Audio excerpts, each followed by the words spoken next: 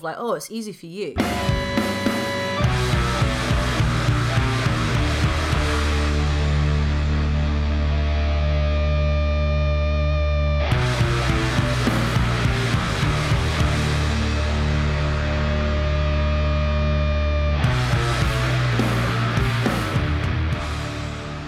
Hello. Hello. Welcome to Different Times Podcast. I am Paul Waller, and next to me is my hetero life mate, Daniel Sargent. Hello, I'm Paul. Oh, I'm Daniel. Today, we're talking to someone that we've known for a long time, who when we first met wasn't famous and super cool, and now she is super cool and famous. Was she a dweeb? I don't know what a dweeb is. Was she another word that I can't think of that the kids call people that aren't cool? She was the cool kid, but everyone didn't know she was cool yet. She hadn't been on like Kerrang or anything. When did we first see her? First night we ever met Justine Jones from Stone Temple Pilots Yep. was when we played that first tour with them, and our first gig with them was in Margate. And my first memory of them is them saying, "Can someone take me to the shop to buy some beer?"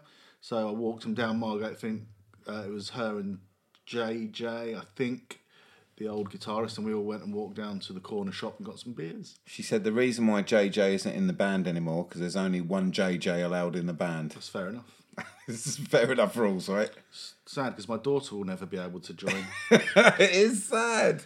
And she's well up for it. Yeah, when Justine Jones' voice goes, maybe she can be the replacement JJ. That'd be good. Yeah. That'd be good. Because let's face it, everyone but Sammy is replaceable in that band, right?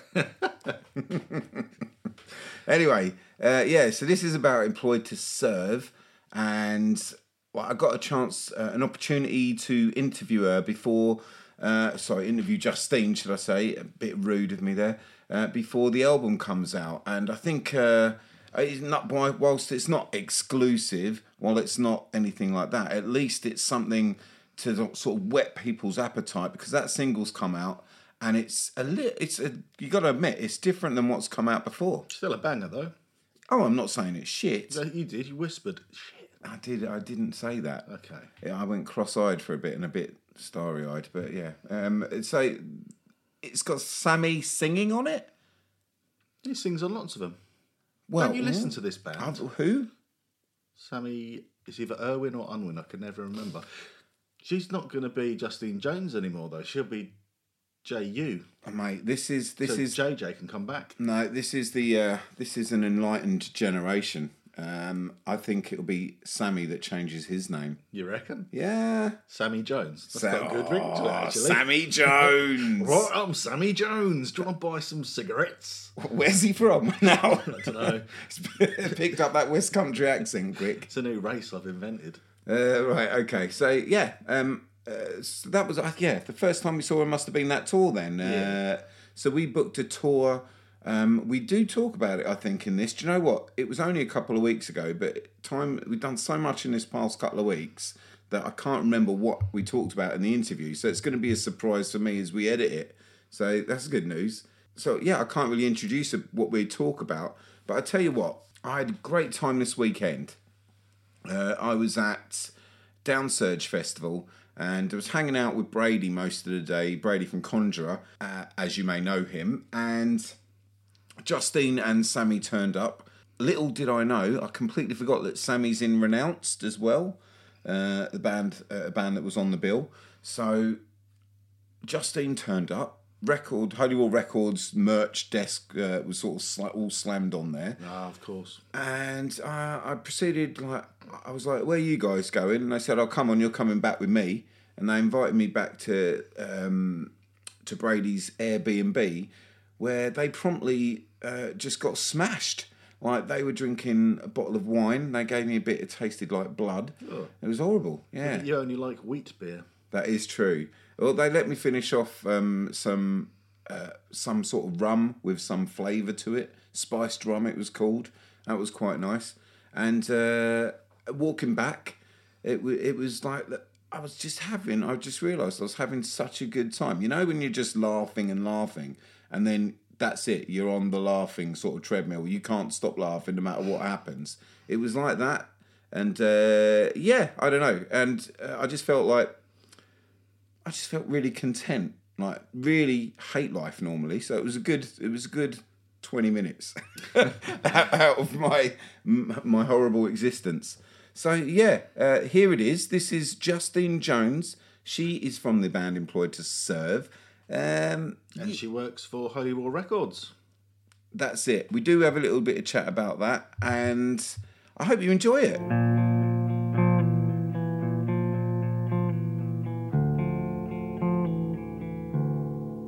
Well, hello, Justine. Welcome to Different Times Podcast. Hey, Paul. How's it going? Yeah, I'm very well, thank you, and I really appreciate you giving up this little bit of time for us. Here we go. You ready? Yeah. First question. Like, and I'm always intrigued by this because you always talk about new metal. Like, as a youth, what were you listening to? Like, where did you begin with your journey on heavy? So begin. Okay. So what? Begin. Like when I'm like 13. Oh God. What? Do you know what? It's really not that cool. Okay. So I really liked Limp Bizkit, Linkin Park, Slipknot, Korn. I mean, it gets cooler, obviously. Yeah, and like As I Like Dying, just stuff like that. That's where I thought. So I don't know anyone that started getting into metal at that point. Like there's always been like a little bit. Oh, my dad was listening to rock music or whatever, and it piqued my interest. But like because that stuff, even though like people might disagree, is reasonably heavy to begin with. Oh yeah, I mean, I suppose there would have been a progression there. So I was really into Eminem, hence those sort of rap kind of like new metal bits from Limp Bizkit and Linkin Park. Tried to combine the two names then. And then I think, yeah, so like bands like the Red Hot Chili Peppers and Nirvana definitely sort of like was more of a segue for me. So because I didn't like kind of go straight to Slipknot, because I'll be honest, they kind of scared me when I was 13, and it wasn't until about 14 or so I was like, oh, they're really sick. So yeah. I remember when my brother, like I got a younger brother, and he first heard me listening to Korn, and it was that when Jonathan Davis is crying that bit, and he didn't know how to handle it, and just laughed and walked away. And I saw his face; he was utterly confused because he didn't know if it was real or whatever. And it made me just think instantly, just like this is something that might be well for me rather than for you, I'm afraid, because like I totally got it. A little fun fact: I thought Snoop Dogg was in Korn because of the Twisted. I literally had no like. So when it first came out, like in my defense, I was 12, and I literally was like, oh, there's some rappers in a metal band. That's really cool. And it's because of the Twisted Transistor video. And like for ages, I was just like, oh man, yeah, because Snoop Dogg's in there, right? Did you listen to any of that like early stuff, like later on, like the Anthrax stuff where they joined, and like Run DMC and Aerosmith? Did you listen to any of that? And did you think that was any good, or was it just like old man music for you even back then? Yeah, well the thing is, yeah, like I know it's blasphemous, but I literally like I thought like Metallica, Anthrax and all that were just dad music at that point, because of like I jumped straight into the new metal. I think I went too heavy and then I tried to go back, and I think that was like my big mistake, because I'm actually kind of going back through them all now, like Megadeth and stuff, and I was like, oh, actually this is really good. But at the time I was like, nah, it's well boring. I'll listen to As I Lay Dying or Slipknot, which will obviously upset a few people. How did you then progress to sort of like the music that you have settled into a little bit, would you say? So how did you then progress? Was it just a normal thing? You wanted something a bit heavier and a bit heavier and a bit heavier? Or was it like you met friends that were into this like sort of more extreme hardcore stuff? Yeah, so I guess like, so I went to the same school as Posh from Palm Reader. He plays bass, and he was in year 11 when I was in year 9, so he's like 2 years older. And then I started hanging out with him and his friends, and they were like really into As I Lay Dying, who else were they into? Like Avenged Sevenfold, Alexis on Fire, like all those kind of bands. So I sort of progressed from the sort of like, you know, your classic sort of Kerrang TV and Scuzz TV music videos into the sort of more underground stuff. And I gradually sort of got into Cannibal Corpse and things like that. And then when I was 16, I met, my now fiance. God, that was weird. Sammy, when I was 16, and he was really into death metal. And then, so I sort of got into death metal and then deathcore for a bit. Well, like those early recordings of Employed to Serve, like there's definitely elements popping in, like that Long Time Dead, Counting Crows, even like a little bit in that Change Nothing Regret Everything stuff. There's definitely elements popping in there of that. Yeah, definitely. Yeah, it wasn't until I've said this quite a few times, but like Heavy Fest 2012, where I really got into the kind of music that I liked now. Like I was quite late to discovering Converge, Norma Jean, all of that stuff, and then it literally opened up a whole world. So I'm actually really gutted that festival doesn't go anymore, because it inspired me and Sammy to start this band. So yeah, there you go. What one was 2012? Was that the one with Chariot? Was that the one we went to? Yeah, it was the mega year. It was good. It had Meshuggah, Glassjaw, Converge, Rolex Massive, Veils, Brotherhood of the Lake. There's loads more I'm forgetting, but yeah, it's quite a lot. Brotherhood of the Lake was so good that time round. They were so good.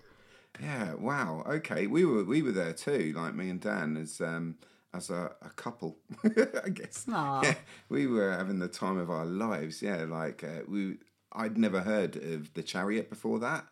Yeah, and it was something else. Like I'd seen Dillinger, like when did we saw Dillinger and Botch actually? So like being well old, we saw them together, and I remember how raucous it was.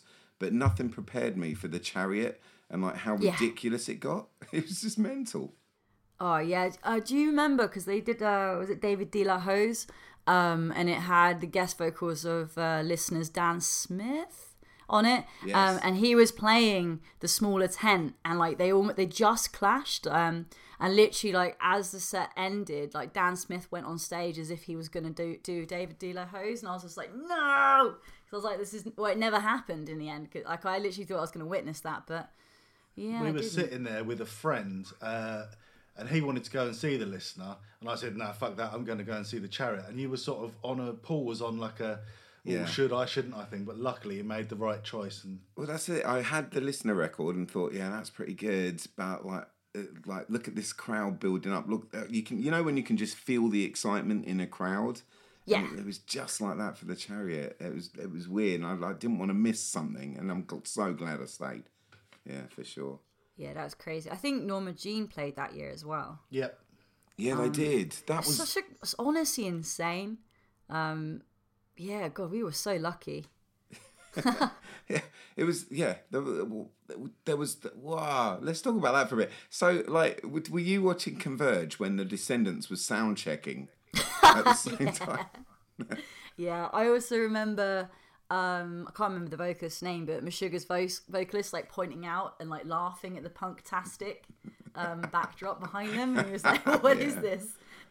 Yeah, that's great. We had a guy that was a friend of ours was doing like organising all the backstage, and he'd said he'd never seen anything like Meshuggah's setup and like how to dead on to the click it is, and like all the computers and like everyone had to clear the back.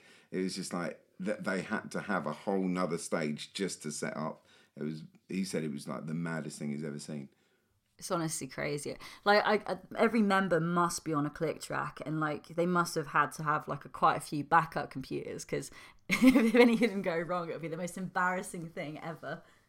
Well, let's stop talking about that, because that's in the past. Let's talk about a bit of your past. I want to talk about Warmth of a Dying Sun.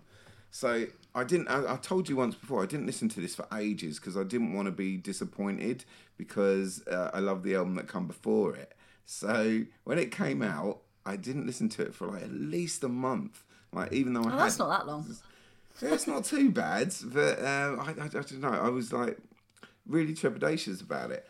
And then when the success started to happen, when it wasn't even hype for hype's sake. It was like, you know, when a band gets hyped and you're like, you can see behind the hype, you see the lies, but this was like people actually delving into the reasons why they loved it so much. I know it's awkward for you to see from like the inside, but that feeling of actually this album's really doing something, that must have felt great, right?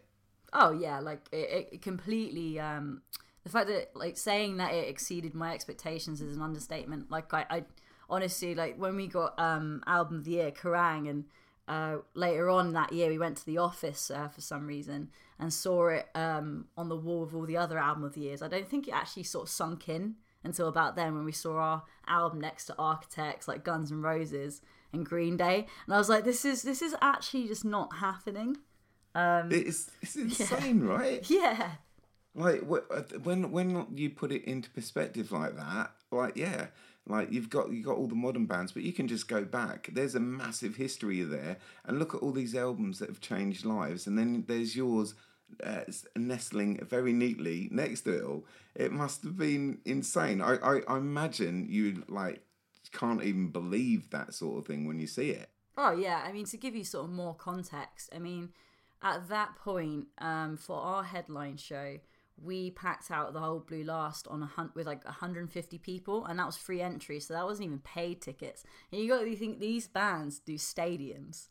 It was like we're like really like, oh wow, there's 150 people here. That's so cool.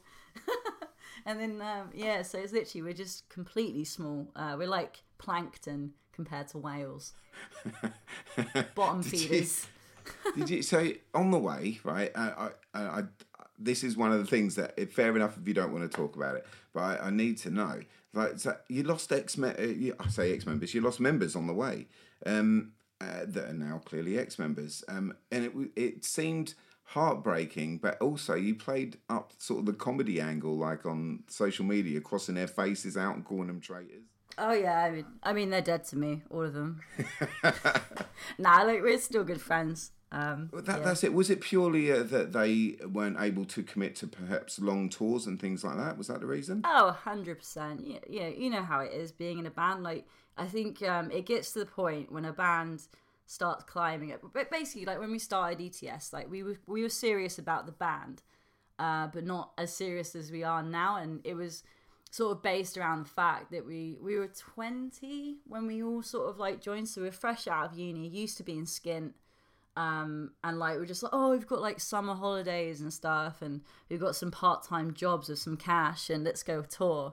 And then, you know, gradually as the years went on, like we kept like setting more goals and achieving them and being like, oh, okay, like, well, how about we do this next year? And then it just kept sort of snowballing. And I think eventually, like, you know, understandably members were like, oh, do you know what? I don't think this is actually for me. And yeah, that's just basically how it happens. It happens with like a lot of bands, you know, members like outgrow the band or vice versa. And yeah, but it's quite nice though. They're all happy. Yeah. Were they like they must have when they left, because they left at different periods as well. It wasn't like everyone going at one point. Yeah. They must not be ruining the moment that it happened, but to see you go from strength to strength and success to different success. It's got to be pretty gutting. I know I'd be pretty gutted about that sort of thing. So you say you still talk to him now. Have you talked to him? Like, do they mention it to you? Do they like still find like joy in the friendship, or is there a bit of bitterness there?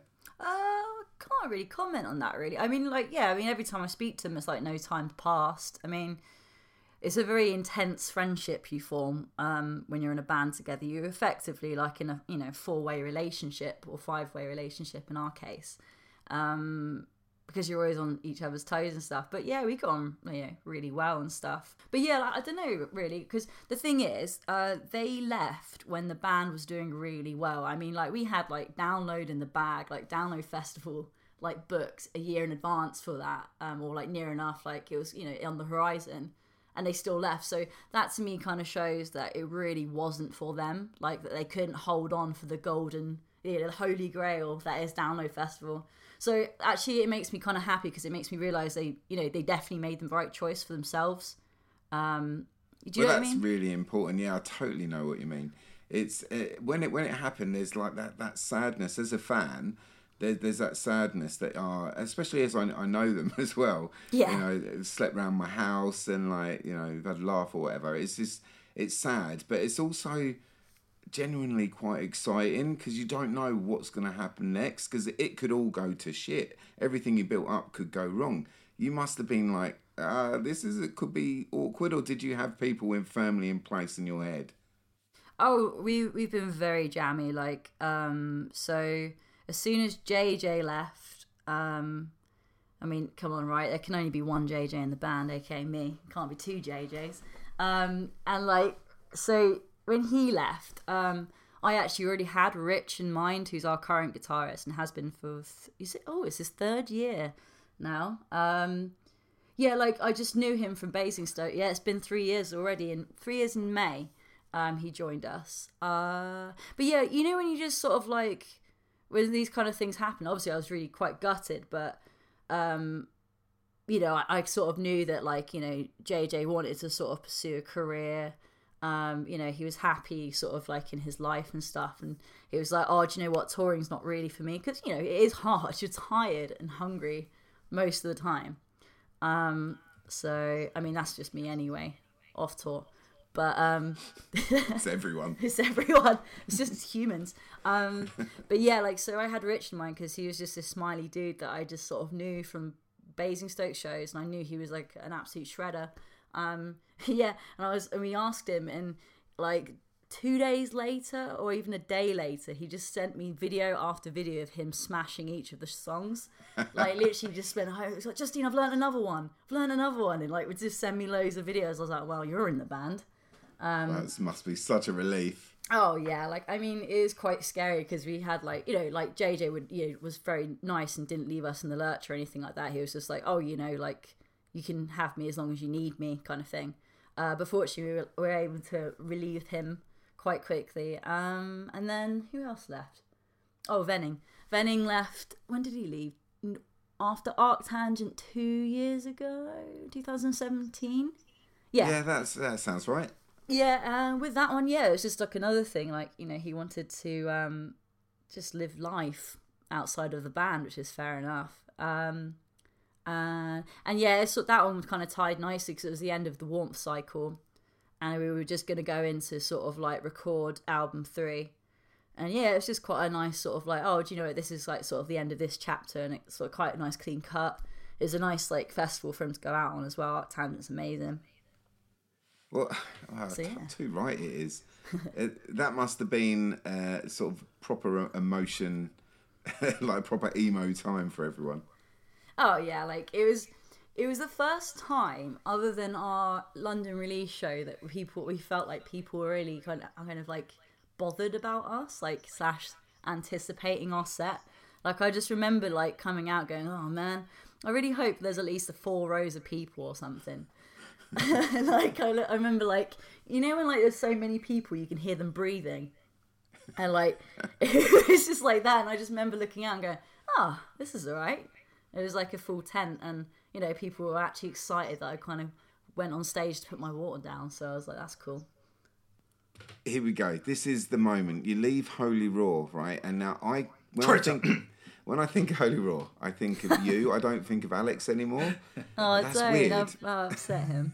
It is, isn't it? Like you seem to be like the public face, and that's just the way it comes across as a fan of the label. So you leave them, and like, so you've had this disruption in the band. You see where I'm going here? You have that disruption there, but now you've got this disruption in perhaps that could affect your life.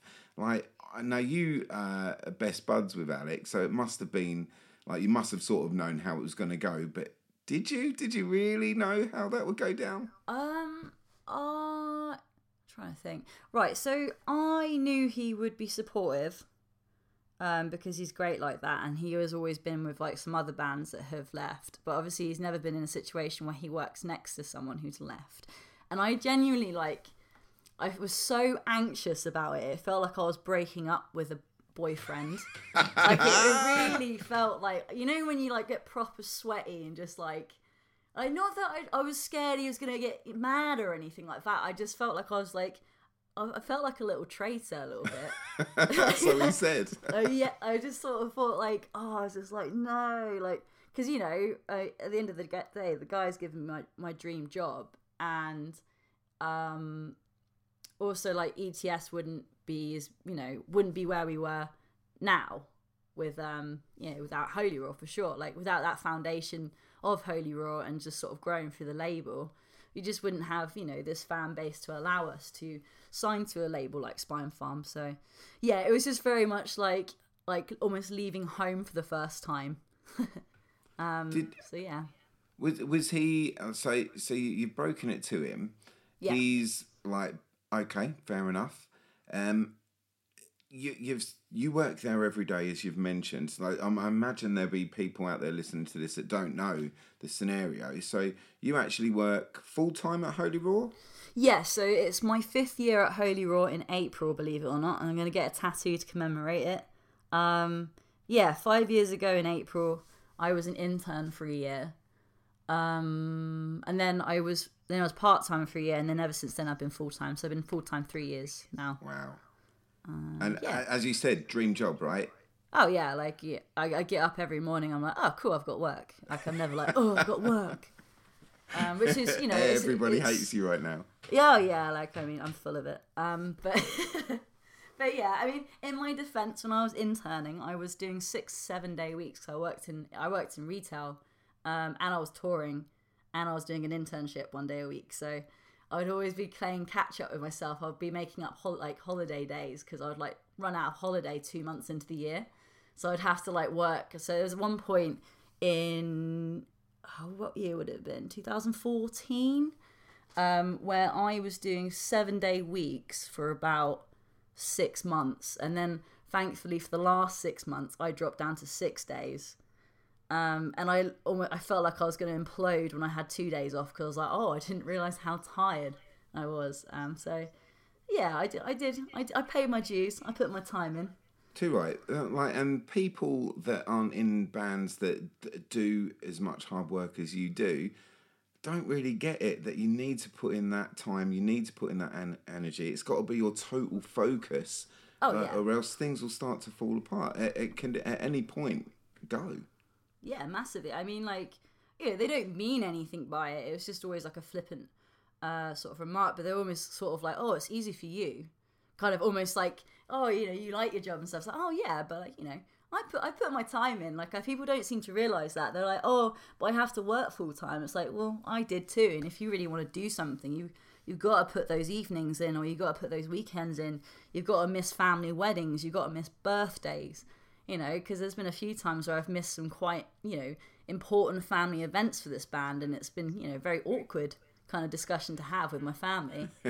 So, it's just, but people don't see that, right? So people like see me on Instagram going, oh, look at this I just worked on. Oh, look how cool I am. It's just like, but, behind I'm like constantly letting my friends down because I can't hang out with them for a few months because I'm too busy. I mean, this isn't a sob story. This is totally my choice. Like, this is what I love more than anything, and I can't think of doing anything else in my life. But yeah, like there is that sacrifice, and I think people need to remember that when they see a band doing well. Like, be nice to them. They sacrifice quite a lot. Too right, and like it hasn't gone unnoticed the amount you tour. It's like if I wish I could tour that much. As you say, life can get in the way, and it's down to you whether it does or not. What I'm really interested in, Spinefarm also picked up on this and signed you. Can you tell us a bit about how that happened? Did you get an email? Was it a chance meeting? How did that go down? I'm pretty sure our management spoke to them. Because so basically, actually, like, so another sort of reason why I wanted to leave Holy Roar was I was becoming increasingly torn between the two. So there was very much a conflict and interest of having my band, involved with my job. Like, I found it very difficult separating the two, and like there's a lot of times where I didn't want to come across biased to my own band, to our other bands on the roster. So I'd like deliberately let stuff like for ETS slide. And it was like, oh, I can't really like jeopardize the band, but at the same time, I don't want our bands being like, oh, Justine's like always posting about employee to serve. Oh, why? I wonder why. Do you know what I mean? So like, there was a big part of that where I was just like, do you know what? I think it's like after being having the two sort of like crossed for 5 years. Well, would have been 4 years last year.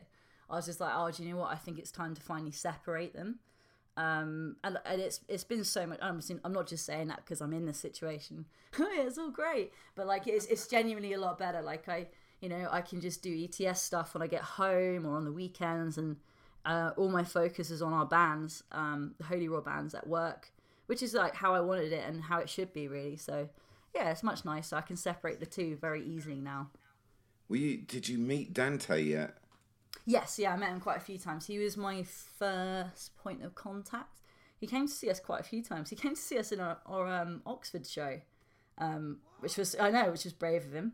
It was very cool actually. It was a really fun show. So it was a good one. A guy dropped on his head though. That was really bad. Like I heard it over the music, and I had to be like, "Are you okay?" before we start playing. It was really quite sickening actually. I heard it over the music. But he was all right. He was okay. He had another beer though, which I didn't think was a good idea. I had a similar experience. My first Napalm Death show, and my first ever and last ever stage dive, where I decided my first one would be a backflip, and I backflipped past the crowd onto the floor, landing on my head, and promptly stood up and just vomited everywhere. Jesus. Well, hell, if you know what they say, if you never stage dive, do a backflip, going hard. That's it, going hard and almost die. That's the catchphrase anyway around these parts. So you've met Dante. Like he is one of the sort of journalist heroes of mine.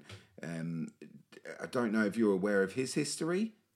Yes, sort of vaguely. I know he's sort of like, was very much sort of like wrote about Pantera and bands like that in their sort of heyday. Yeah, well, he's like, before that, like Raw magazine was like his deal, and he was like a forger of print press at the time.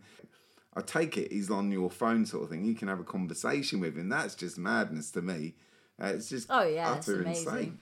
Like there's quite a few people such as Dante I've managed to sort of meet as well. I've met Phil Alexander as well, and like both of them, like I like going for drinks with them because I feel like a kid at Christmas because they're telling me about the time they hung out with like Phil Anselmo or James Hetfield, or just casual, like they're not, they're not even showing off. They're just be like, oh yeah, that reminds me of this time when this happened. I would be like, oh, please tell me more. That when they're hanging out with like James Hetfield, they're going, oh, I was hanging out with Justine Jones. You know that. Well, let's talk. Let's talk. We're going to wrap up in a minute. I just want to talk to you about the where your future is going. The new single's out. The album Eternal for Motion's coming out. Exciting times. Yeah, I'm very excited. We recorded the album back in May last year, so we've been sitting on it for a while.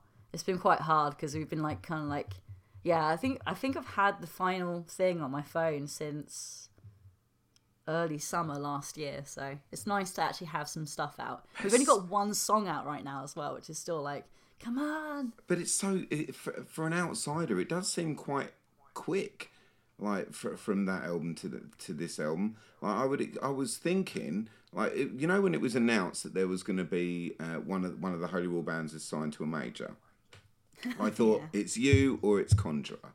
That was my thought, and then I just thought, well, it's not going to be. If it's Conjurer, that's going to be ages. Because their album had just come out, but then yours had only come out a few months before, sort of thing. It's like, who's this going to be? And like when it was you, it's like, wow, and you've got an album out already. So like, did you have these songs in the band for ages? Were you holding some back?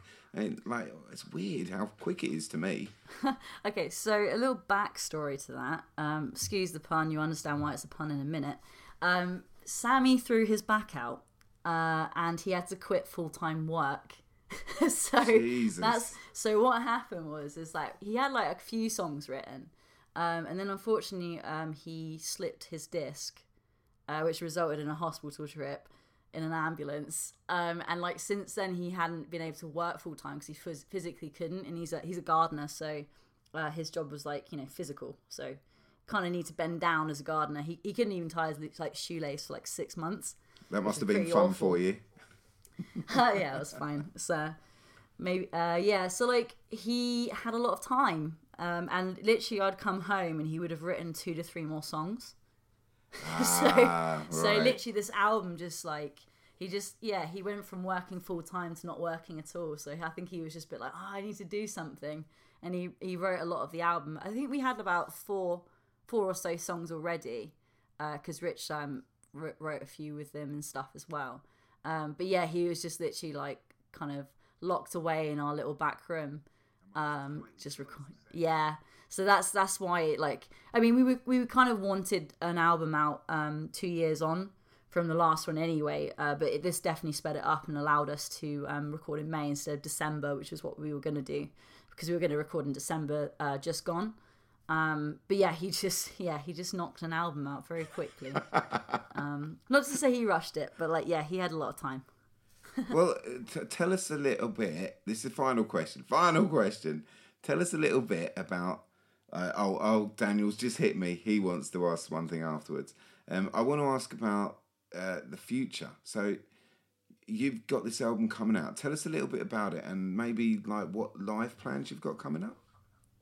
So at the moment, what we've got announced, we've got our Manchester show in March, and that's with we've got Raging Speedhorn and Loathe supporting us, which I'm very excited about.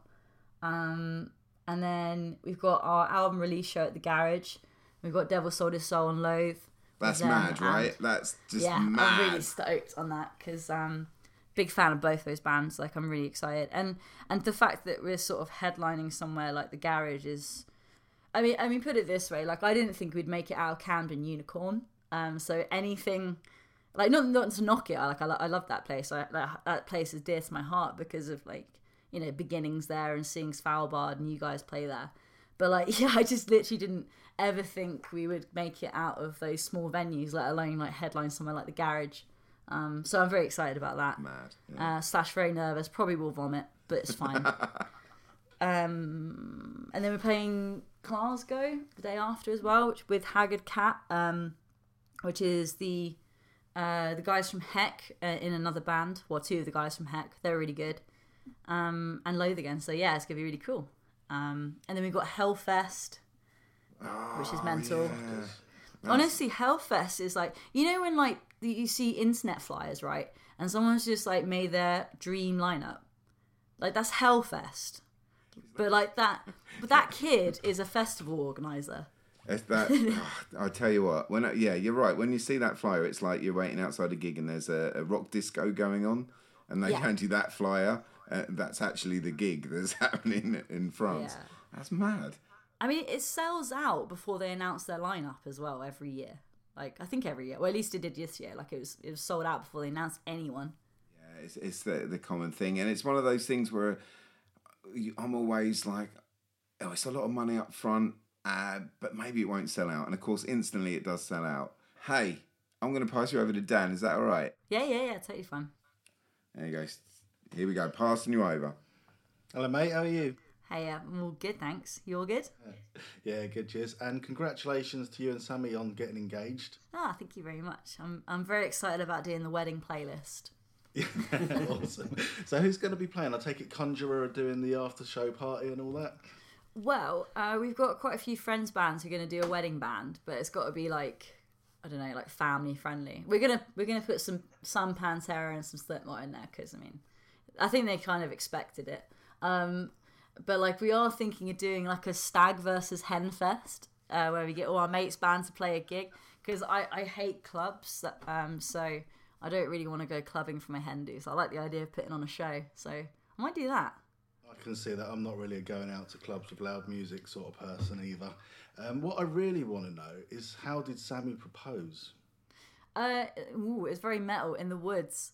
So yeah, literally. So Why are we in the woods?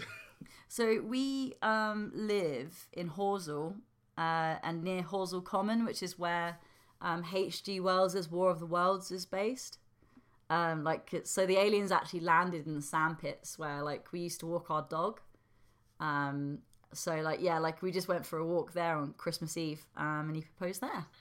Oh, awesome. So yeah, very metal, aliens and woods. Well, thank you very much for talking to us. That's all right. Really appreciate it. I'm going to hang you back to Mr. Waller now. See ya. Bye, mate. Once again, Justine, thank you so much for doing this for us. Appreciate it.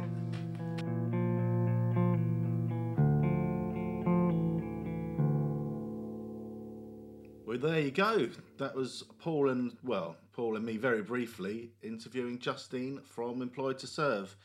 What do you think about this this marriage? Do you think it's going to be sort of like a big thing? Do you think magazine might cover it or something like that? I heard they sold the rights to Look magazine. To Look magazine? Awesome. For $2 million. She told me a lot actually, which I'll tell you afterwards because we can't talk about it on here. But she told me that I hope I get invited.